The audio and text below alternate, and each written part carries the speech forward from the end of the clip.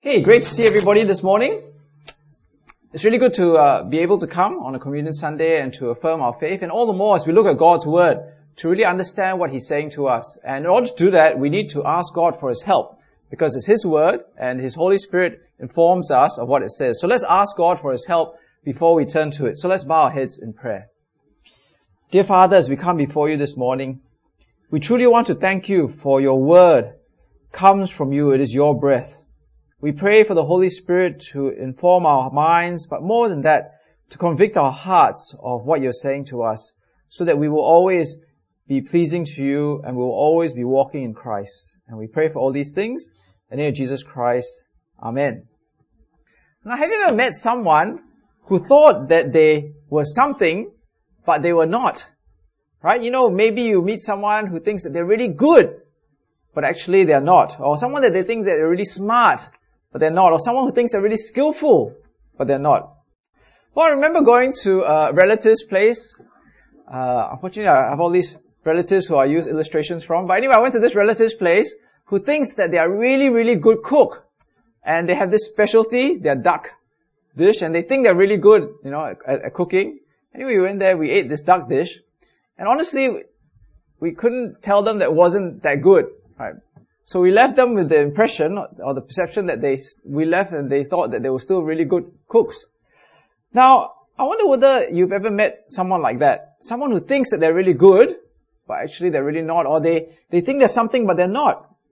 How would you describe these sort of people? I guess you describe you describe these people as deceived, self-deceived, or maybe deluded or blinded, where their perception of themselves doesn't connect with reality. Now today, as we look at the book of Amos, chapter 5, we come across God's people who are really, in a sense, deluded. They are blinded. They are self-deceived because their perception of their relationship with God is completely divorced from the reality of their relationship with God. Now, as we've been looking at the book of Amos, we saw in chapter 1, if you look up here on the slide, that God had roared like a lion in judgment. And He had brought judgment on the nations all around His people, Israel. The nations of Moab, Philistine, Syria. You remember all that? And in chapter 1, verse 3 to chapter 2, verse 16, this judgment was pronounced on all the nations around God's people in Israel. But in chapter 3 to chapter 6, God pronounced judgment on Israel herself. And we saw before that God's people were particularly blinded to God's judgment because they were very deluded into thinking that God was happy with them. God was happy with them. They were secure in God because they'd been blessed by God. They were rich, they were powerful, and they had security. Now in chapter 5, God continues to pronounce judgment on Israel, but He uses the creativity of Amos. As we've been seeing, Amos is a very creative writer. He's a very creative person. And here he challenges the delusion of God's people by saying that God laments. He speaks a lament to God's people in Israel. Now, a lament is a bit like a funeral dirge, a funeral song. It's a type of writing, it's a type of singing. So it's almost as if chapter 5, verse 1 to 3 is actually meant to be sung like a funeral dirge. Now, music is a very powerful instrument. You watch movies, and when you watch movies, you don't need a caption or little arrow to tell you this is the goodie and this is the baddie. Right? The music tells you that this is a sad scene, this is a scary scene, this is an exciting scene. Right?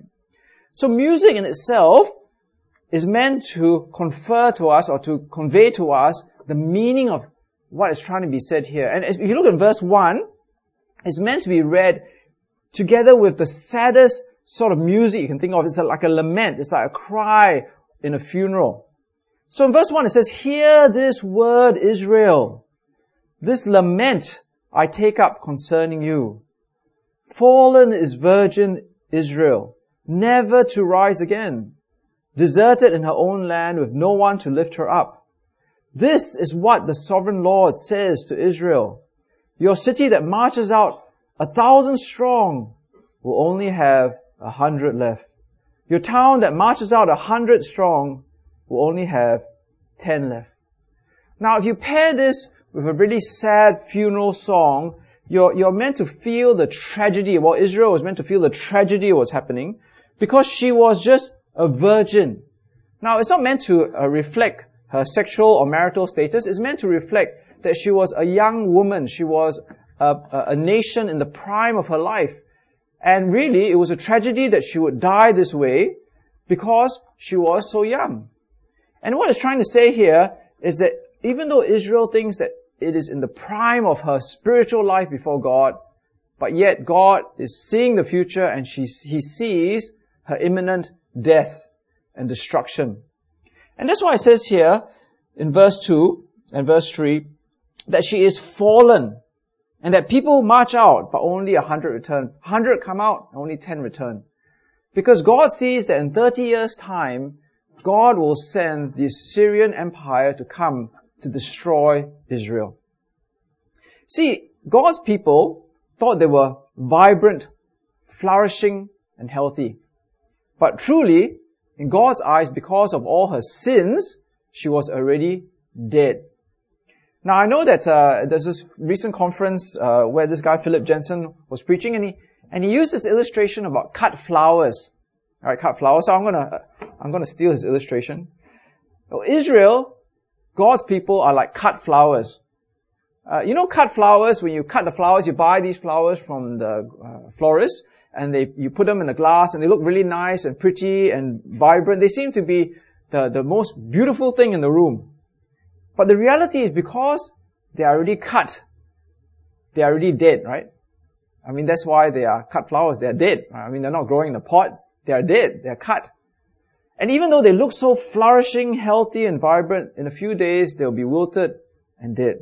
I mean, they are already dead, but totally dead, right? Well, in the same way, this is what's happening with Israel. Even though outwardly she seems so vibrant and healthy and secure, but yet in God's eyes, she's already dead.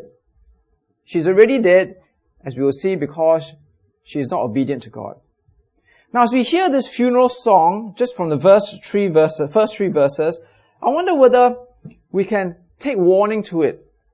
Okay, when we listen to this funeral song, the funeral dirge, I wonder whether we should look at ourselves and ask ourselves whether there is a complacency in our own spiritual life.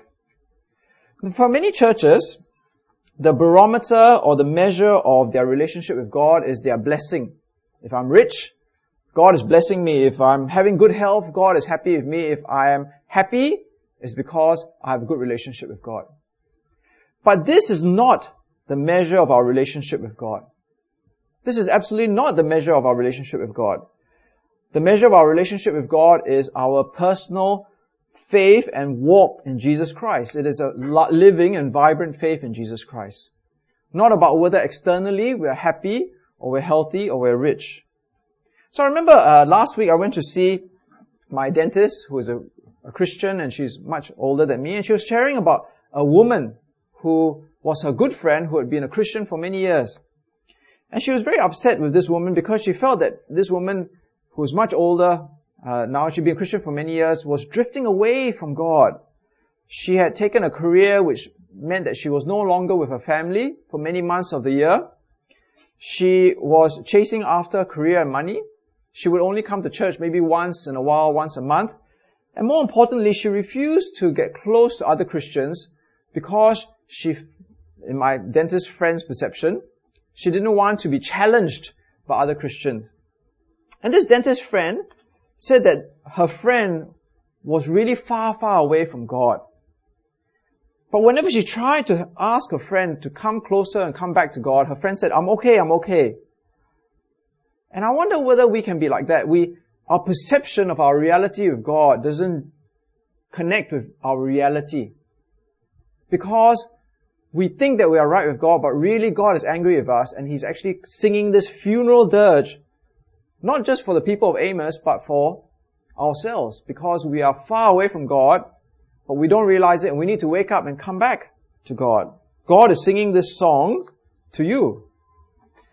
Singing this song to you to wake you up, to make you realize that there is so much to be done in which you need to come back to faith to Jesus Christ. So in Revelation chapter 3 has a very similar idea. Revelation chapter 3.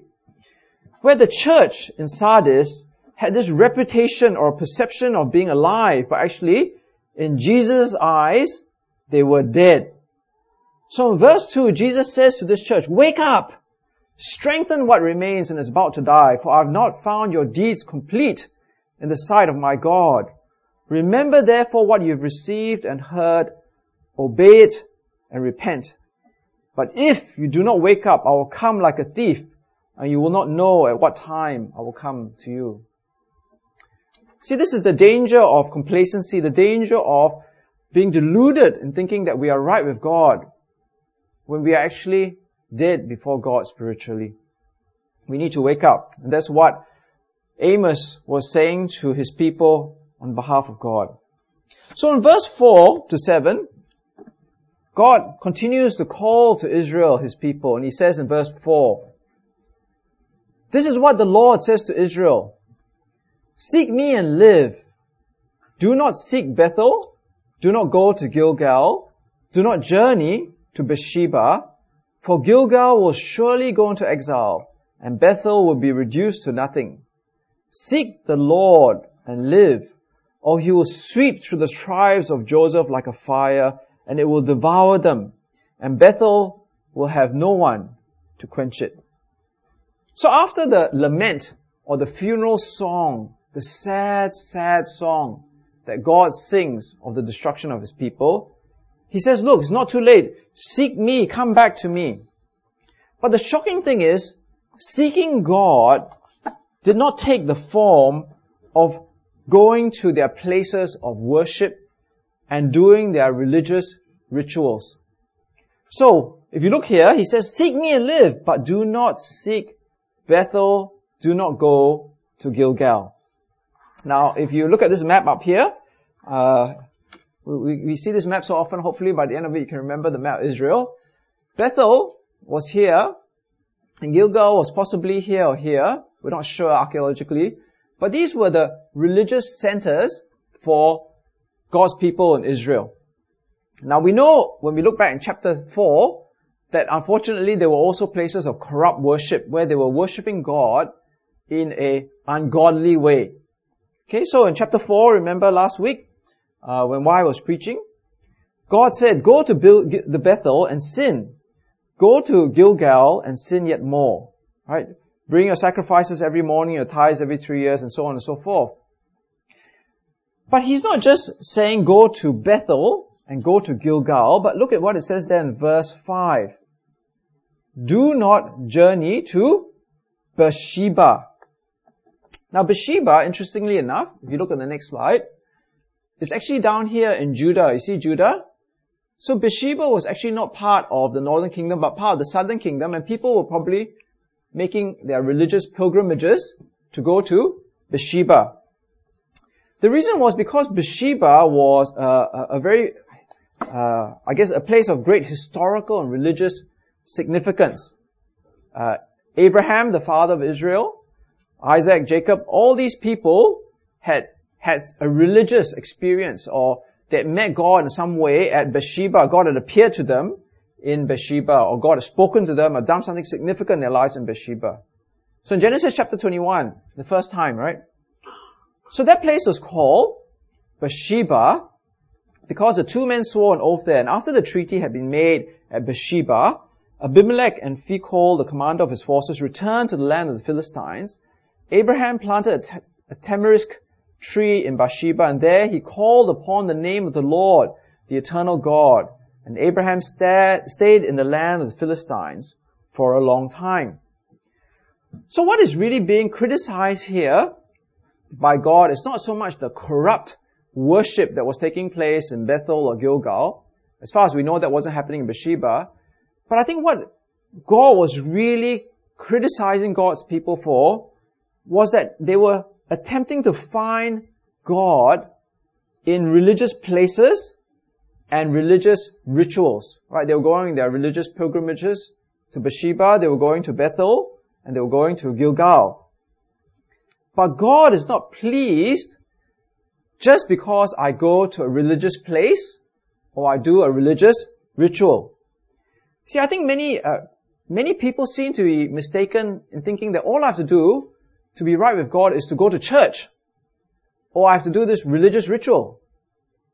I've shared with you another one of my relatives, my uncle in Switzerland, who I've shared with you. I'm sure you've prayed for him in the past, the one who recovered from cancer in his throat. I've been sharing the gospel of Jesus Christ with him for years. And one of his most common answers to me is, I'm okay because when I feel the mood, I will wander into any church near my house in Switzerland and I will pray to God and then I will feel better. Now, do you think that makes him right before God just because he wanders into a church whenever he feels like it? It doesn't matter what sort of church, and just prays for a little while and then steps out? I have another relative who is very strict in going to church every Sunday. And every Easter and every Christmas he will attend the special services. But yet, in his life, if you were to ask me, do I see any other sign of being a born-again Christian? There is nothing there. I don't think that on the last day when Jesus Christ comes again, if we appear before Jesus and we say to him, I go to church every Sunday, or I go to church on Easter or Christmas, therefore I'm right with God, I don't think that's going to hold much water with Jesus Christ.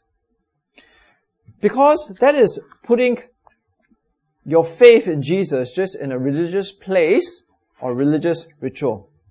See, in the end, that's not Christianity, that is churchianity.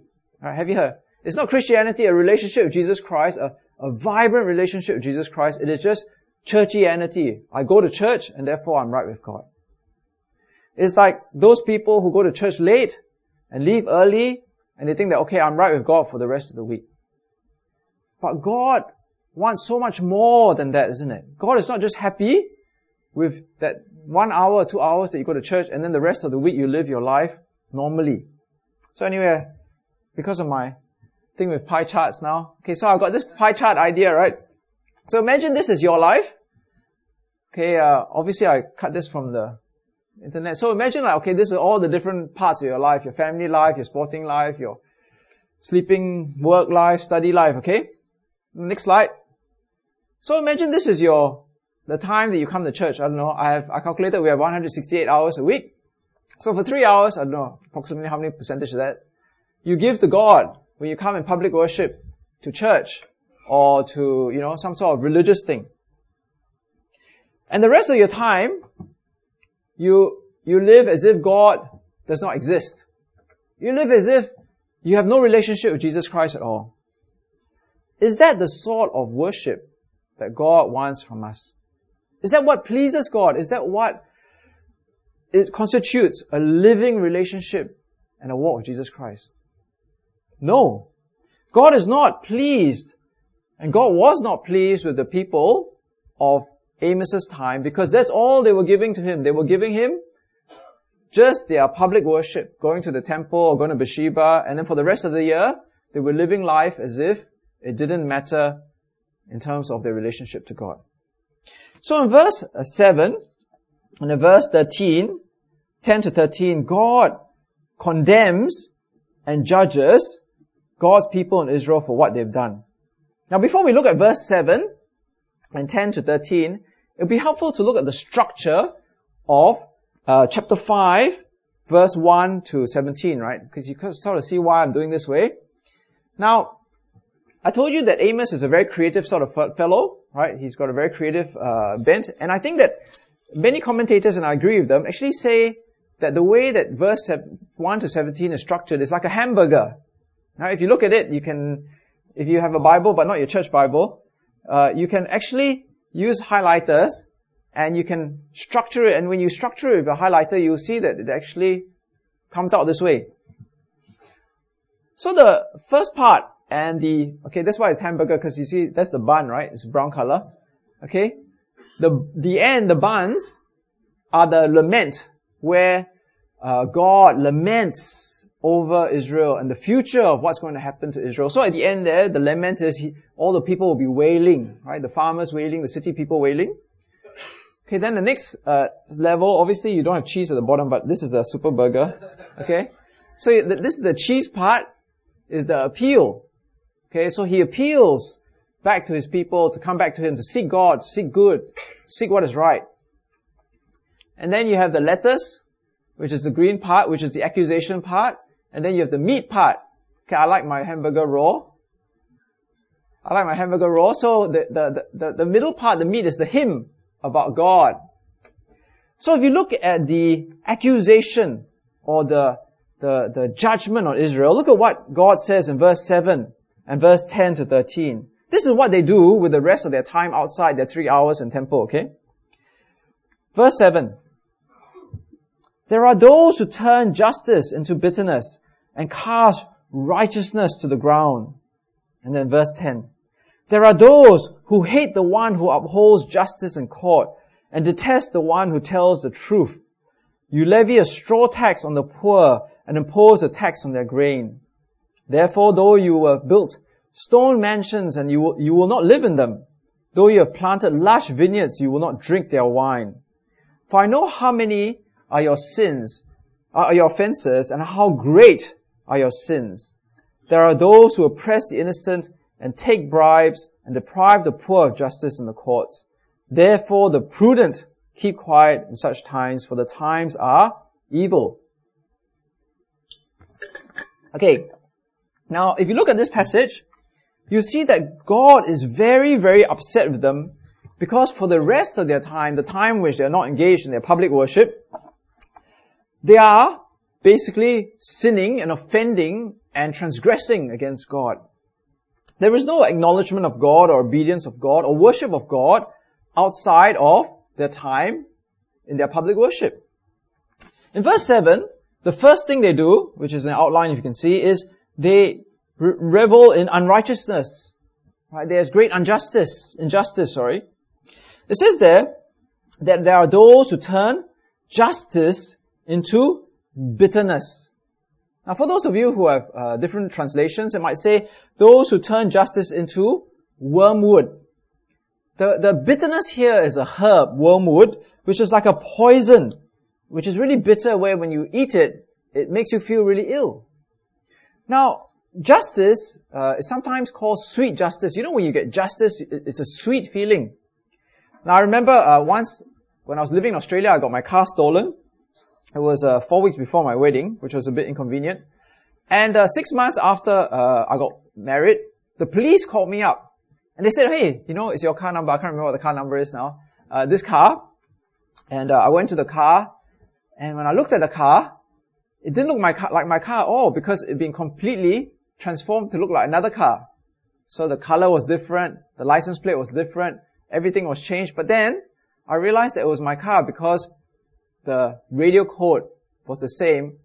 And I remember I had some juvenile friends at that time who sprayed Coca-Cola on my ceiling of my car, which is, I don't know how they did that, but the mark was still there because they hadn't cleaned it.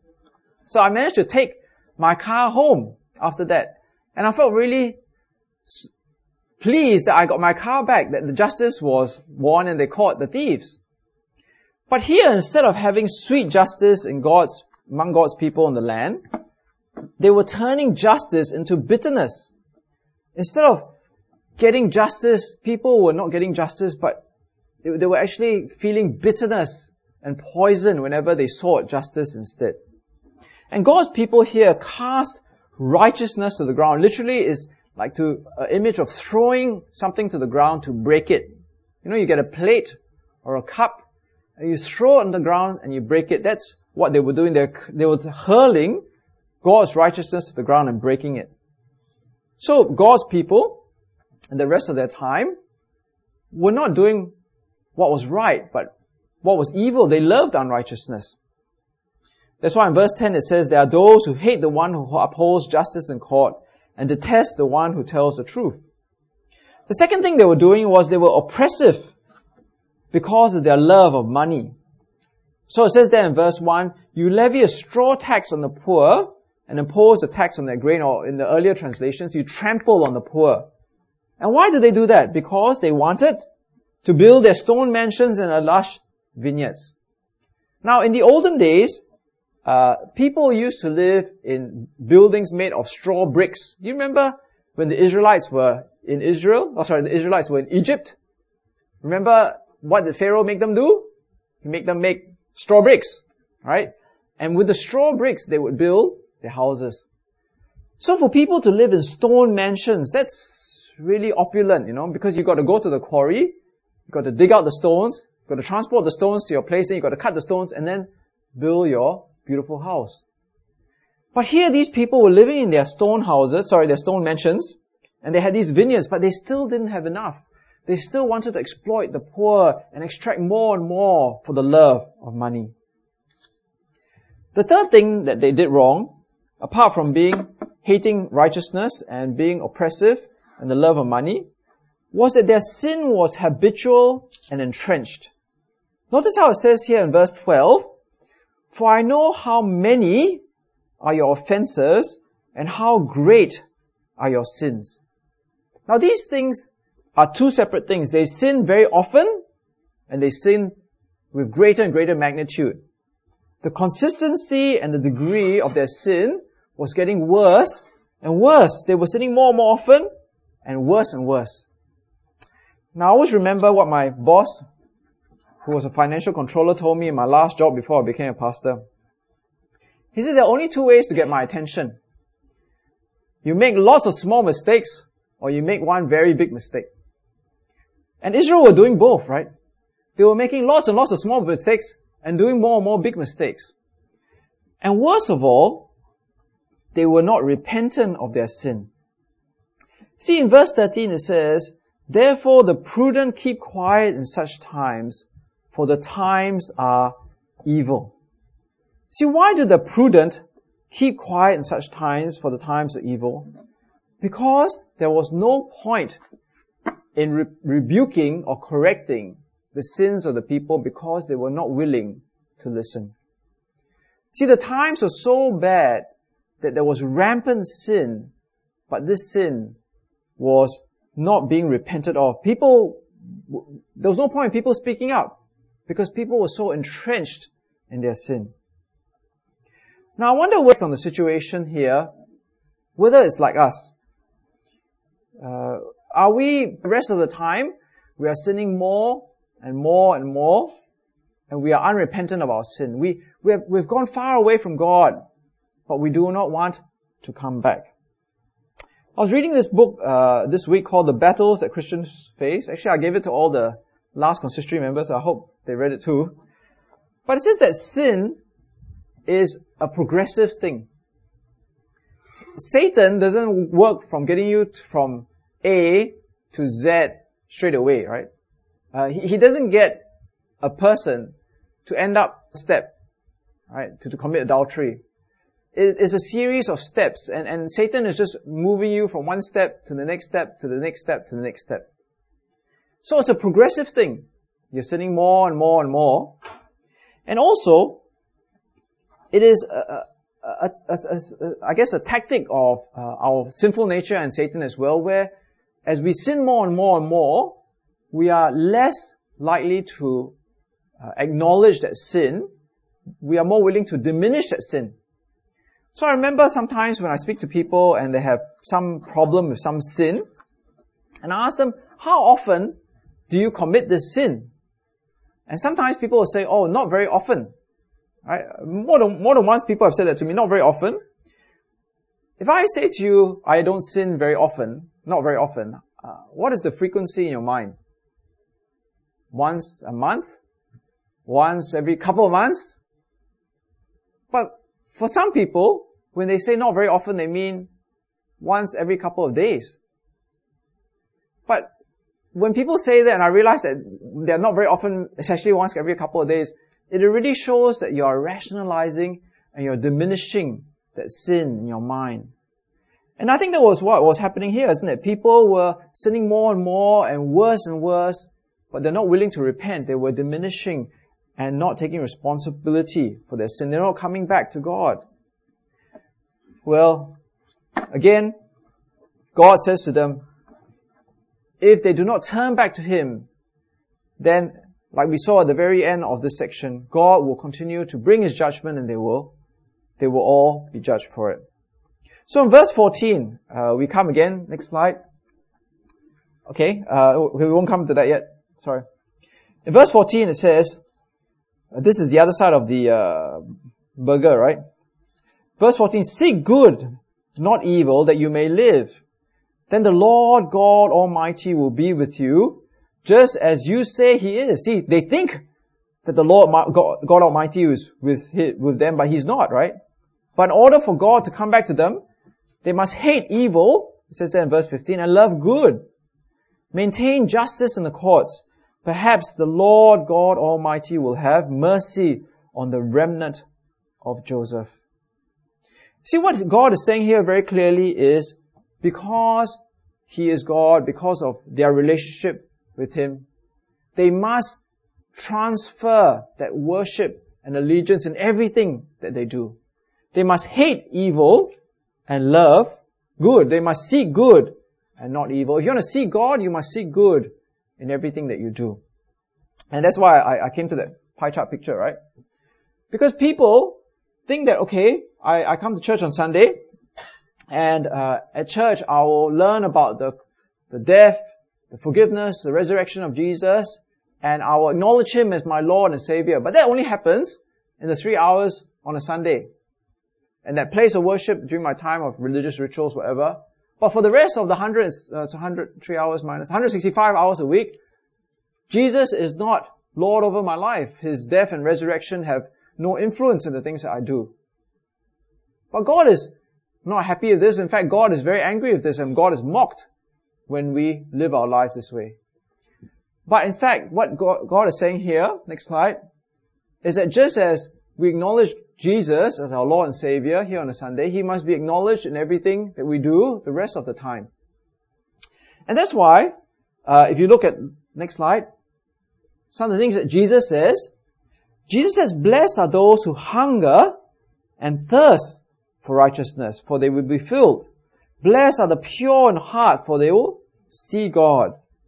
Therefore I urge you, brothers, in view of God's mercy, to offer your bodies as living sacrifices, holy and pleasing to God.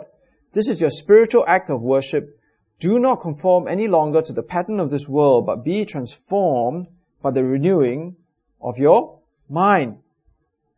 So this is exactly what Amos is saying here. Amos was telling them that to seek God was not to seek God in Bethel or Gilgal or Beersheba and fulfill their religious rituals in their religious places, but to seek God and to seek good in everything that they did, in their courts, in relating to the poor, in doing righteousness in their society, and in all of life. And I think that that's so consistent in the way that we must live as Christians. Jesus died not so that we can come worship Him just on a Sunday, publicly, corporately, but in all of our lives. And in fact, in the middle section, if you look at the hamburger slide again, why does God tell us about Himself right in the middle of this section? Why does He tell us about Himself that is so important, right? Because obviously it sort of interrupts the flow of what He's trying to say. Well, if you look with me to verse 8 and 9, you see that the things that are used to describe God really shows that God will not be mocked by thinking that just because we go to a religious place or do a religious thing that He is happy with us. So in verse 8, God is described in this way. He who made the Pleiades and the Orion, these are star systems. He who turns midnight into dawn and darkens day into night. He who calls for the waters of the sea and pours them out over the face of the land. The Lord is His name.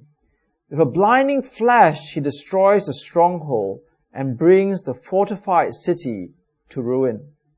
See, what is God like? Well, God is powerful. He makes the star systems. He controls the day and the night. He controls the seasons.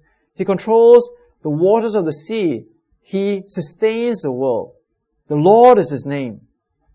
But verse 9 also tells us that He is a judging God. He's a God who sees the hearts of man and judges them. And therefore, God cannot be mocked into thinking that, well, just because I do something for you for 3 hours a week, and I live for myself the rest of the time, that somehow you're pleased with me. No. God demands that we live all of our life for Him, because that is the nature of our relationship with God. How more for us as Christians? Because Jesus has died for us, He has given His life as a substitute for us, He is risen to give us eternal life, we must give all of our lives to Him. We must truly be born again and transformed by the Holy Spirit. We must have a vibrant personal relationship with Jesus. In the Old Testament, the word worship literally means to bow down before God. That's what worship means, to bow down. To bow down before God is not just to bow down before God on a Sunday morning, but to bow down before Him in everything that we do. You see, there is no benefit to God that we come to church on a Sunday morning, right? Does it benefit God? I mean, do we give Him something that He doesn't have? No. When we come here on a Sunday morning, we are actually giving Him His worth, right? We are worshipping Him. That's what worship is, giving Him His worth. All the more we give Him His worth in everything that we do. We bow down before Him in everything that we do. Unfortunately, there are many Christians who do not do that. They only give to Him the Sunday morning. And yet they think that they're right with Him, but actually, I'm pretty sure that based on this passage, God is not happy with them. A church member was telling me of a woman at work, one of his bosses, who was very active at church, but on the weekdays, is very abusive in the office and shouts and swears at people, so much so that everybody avoids her. Do you think God is pleased with that? Do you think that represents a person who's walking in Christ? In the same way, someone else was telling me, this is not my son, by the way, that in the national service, there are many people who call themselves Christians as well. Then they lie and they swear and they avoid responsibility and blame others. Do you think that this is the sort of person who is having a close and vibrant walk with Jesus Christ, who is really worshipping God with his life? This is churchianity, right? Not Christianity. It is a faith in the ritualistic and the formality.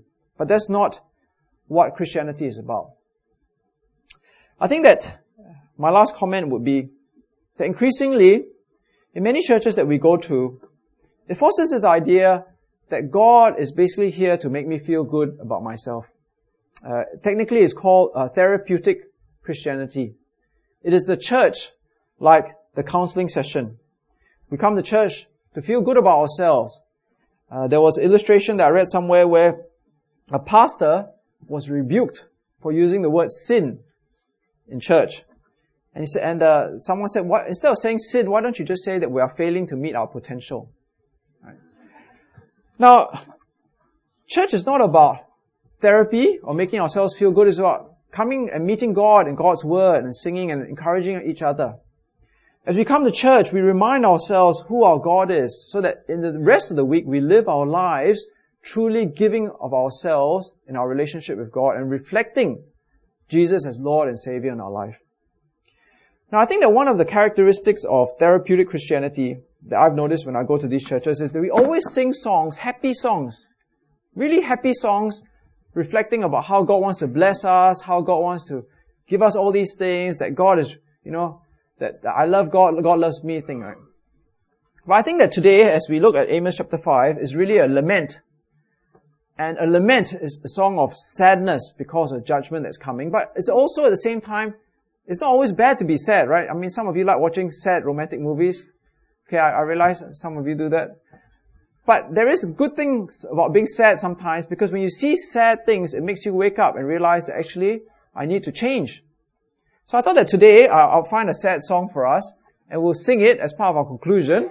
A song about God's judgment, sung in a sad way, but in a way that reminds us that God is a judging God. Look at what it says there. The God is the one with a blinding flash who destroys the stronghold in verse 9 and brings the fortified city to ruin. So God is a judging God, and at the same time, we can give thanks for our salvation, but at the same time, take heed of the warning of Amos chapter 5 and ask ourselves, during the rest of the week, are we really living our lives obedient to God and obedient to Jesus as our Lord and Savior?